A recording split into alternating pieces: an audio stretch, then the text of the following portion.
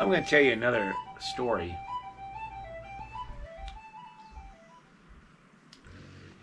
This story I'm going to call it An Eagle in My Room.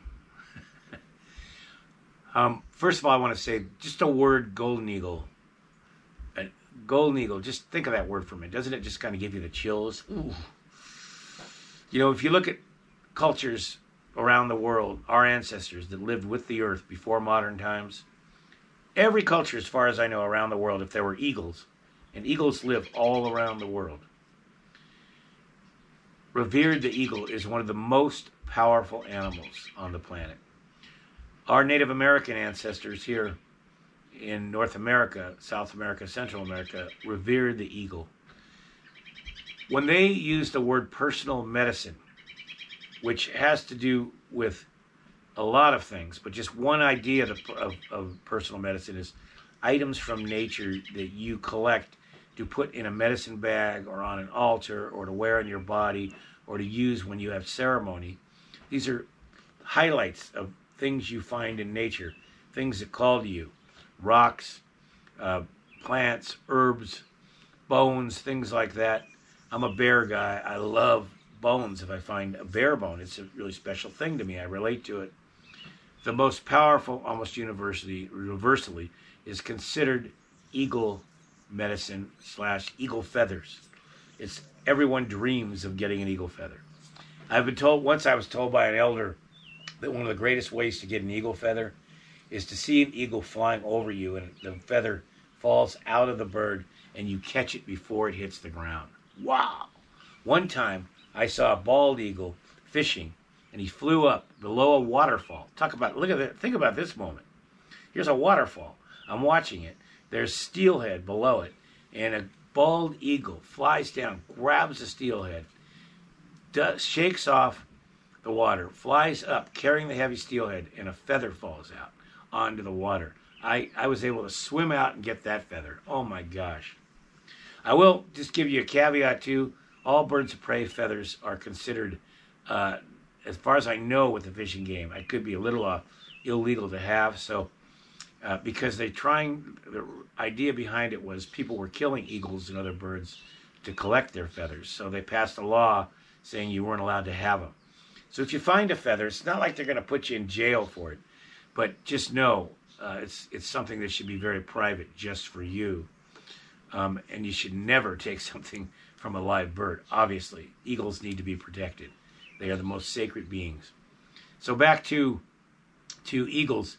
So the eagle feathers are revered, and mostly only medicine people of a high caliber have wings and things like that in like the Native American culture or around the world. Golden eagle actually lived in Europe too, in parts of Asia. So just keep that in mind. But to be able to be in the presence of an eagle, which is the beginning of this story, that happened to me on a few times in my life. And I think I've told you one story about it, but here's another. One time I was in Santa Cruz, California. I was helping to run the Native Animal Rescue. It was an organization I helped start, and it was for rescuing injured and orphaned wildlife. And I got a call one day that a bird was hanging off a fence post in an apple orchard south of the town. And I drove out there, and I thought, I didn't know what it would be. I thought it'd probably be a chicken or something like that, because it was near an apple orchard. And I drive up, and I was horrified what I saw. I saw a full-size female golden eagle. And in birds of prey, females are quite a bit bigger than males, hanging upside down from a steel jaw trap that had been set on top of a fence post.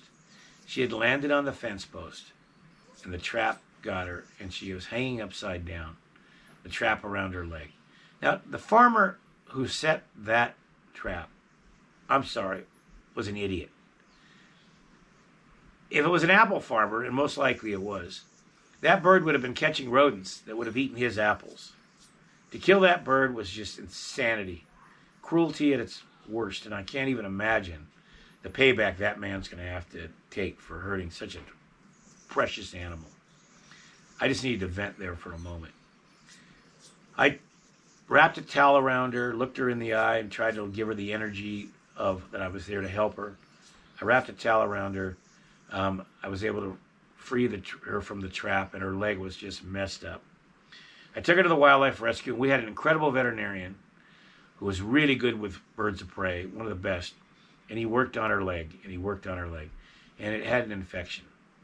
So I took her home to my house because she needed to not move at all. And I made this. Well, I actually had a crib, a classic baby crib with sides and padding, and I put her in that so she wouldn't hurt her foot. And hand fed her, hoping she would heal, and then the veterinarian would be able to come back to the leg and take the bandaging off, and we could release her one day because her wings were fine, her eyes were fine, and the rest of her. And so one day, right in the early beginning, I'm in my room, my bedroom, and she jumps out of the bed I had her in, the crib, onto the bed, onto my back. I had my shirt off and did not put her talons from the one good leg. And she gently fell off of me, and I grabbed her and set her up. And she wanted to stay on the bed. So for the next 3 weeks, this eagle would just sit on my big giant bed, and I would sleep, and there she would be. And we bonded. And it was just, I can't even begin to tell you what it was like to be able to sit with an eagle at night while you're reading a book, and then go to bed and have her sit there. And I'd leave her in the day, and I'd come back and check her as I go to work. And she was getting stronger and stronger, and I took her into the vet, and infection started in her bones. And the sad part of the story is it wasn't healable. Once an infection starts in bones, it's usually not, if it gets to a point, you can't fix it. So he recommended euthanizing her. That's killing her. And I took her home, and I cried, and I cried, and I cried. I said my goodbyes. I told her I'm sorry that this kind of thing happened to her. I recommitted to making my life about saving wildlife and nature. And I took her into the vet, and we held her and looked her in the eye and put her to sleep. And I just can't tell you. There's not much more to say. It was just one of the saddest moments you could ever feel. And it brought rage and anger up in me too, but I didn't let that become my way. I turned it into action by helping more wildlife and educating more people about wildlife. And, of course, helping eagles all I could. So, get involved with wildlife rescue. Every community has one. Maybe, if they don't, maybe go learn from one and start one in your area. Help local wildlife. Help baby birds that fall out of nests and injured animals. Ours was on the coast. We helped a lot of oil birds and things like that. So ho to the golden eagle, and just know, all humans, I think, we want to be able to fly like eagles do, high into the heavens. And I think that's why we love them so much. They're just stunning in every way. Ho. And a special ho to my golden eagle that spent 3 weeks with me. Changed my life forever. Ho.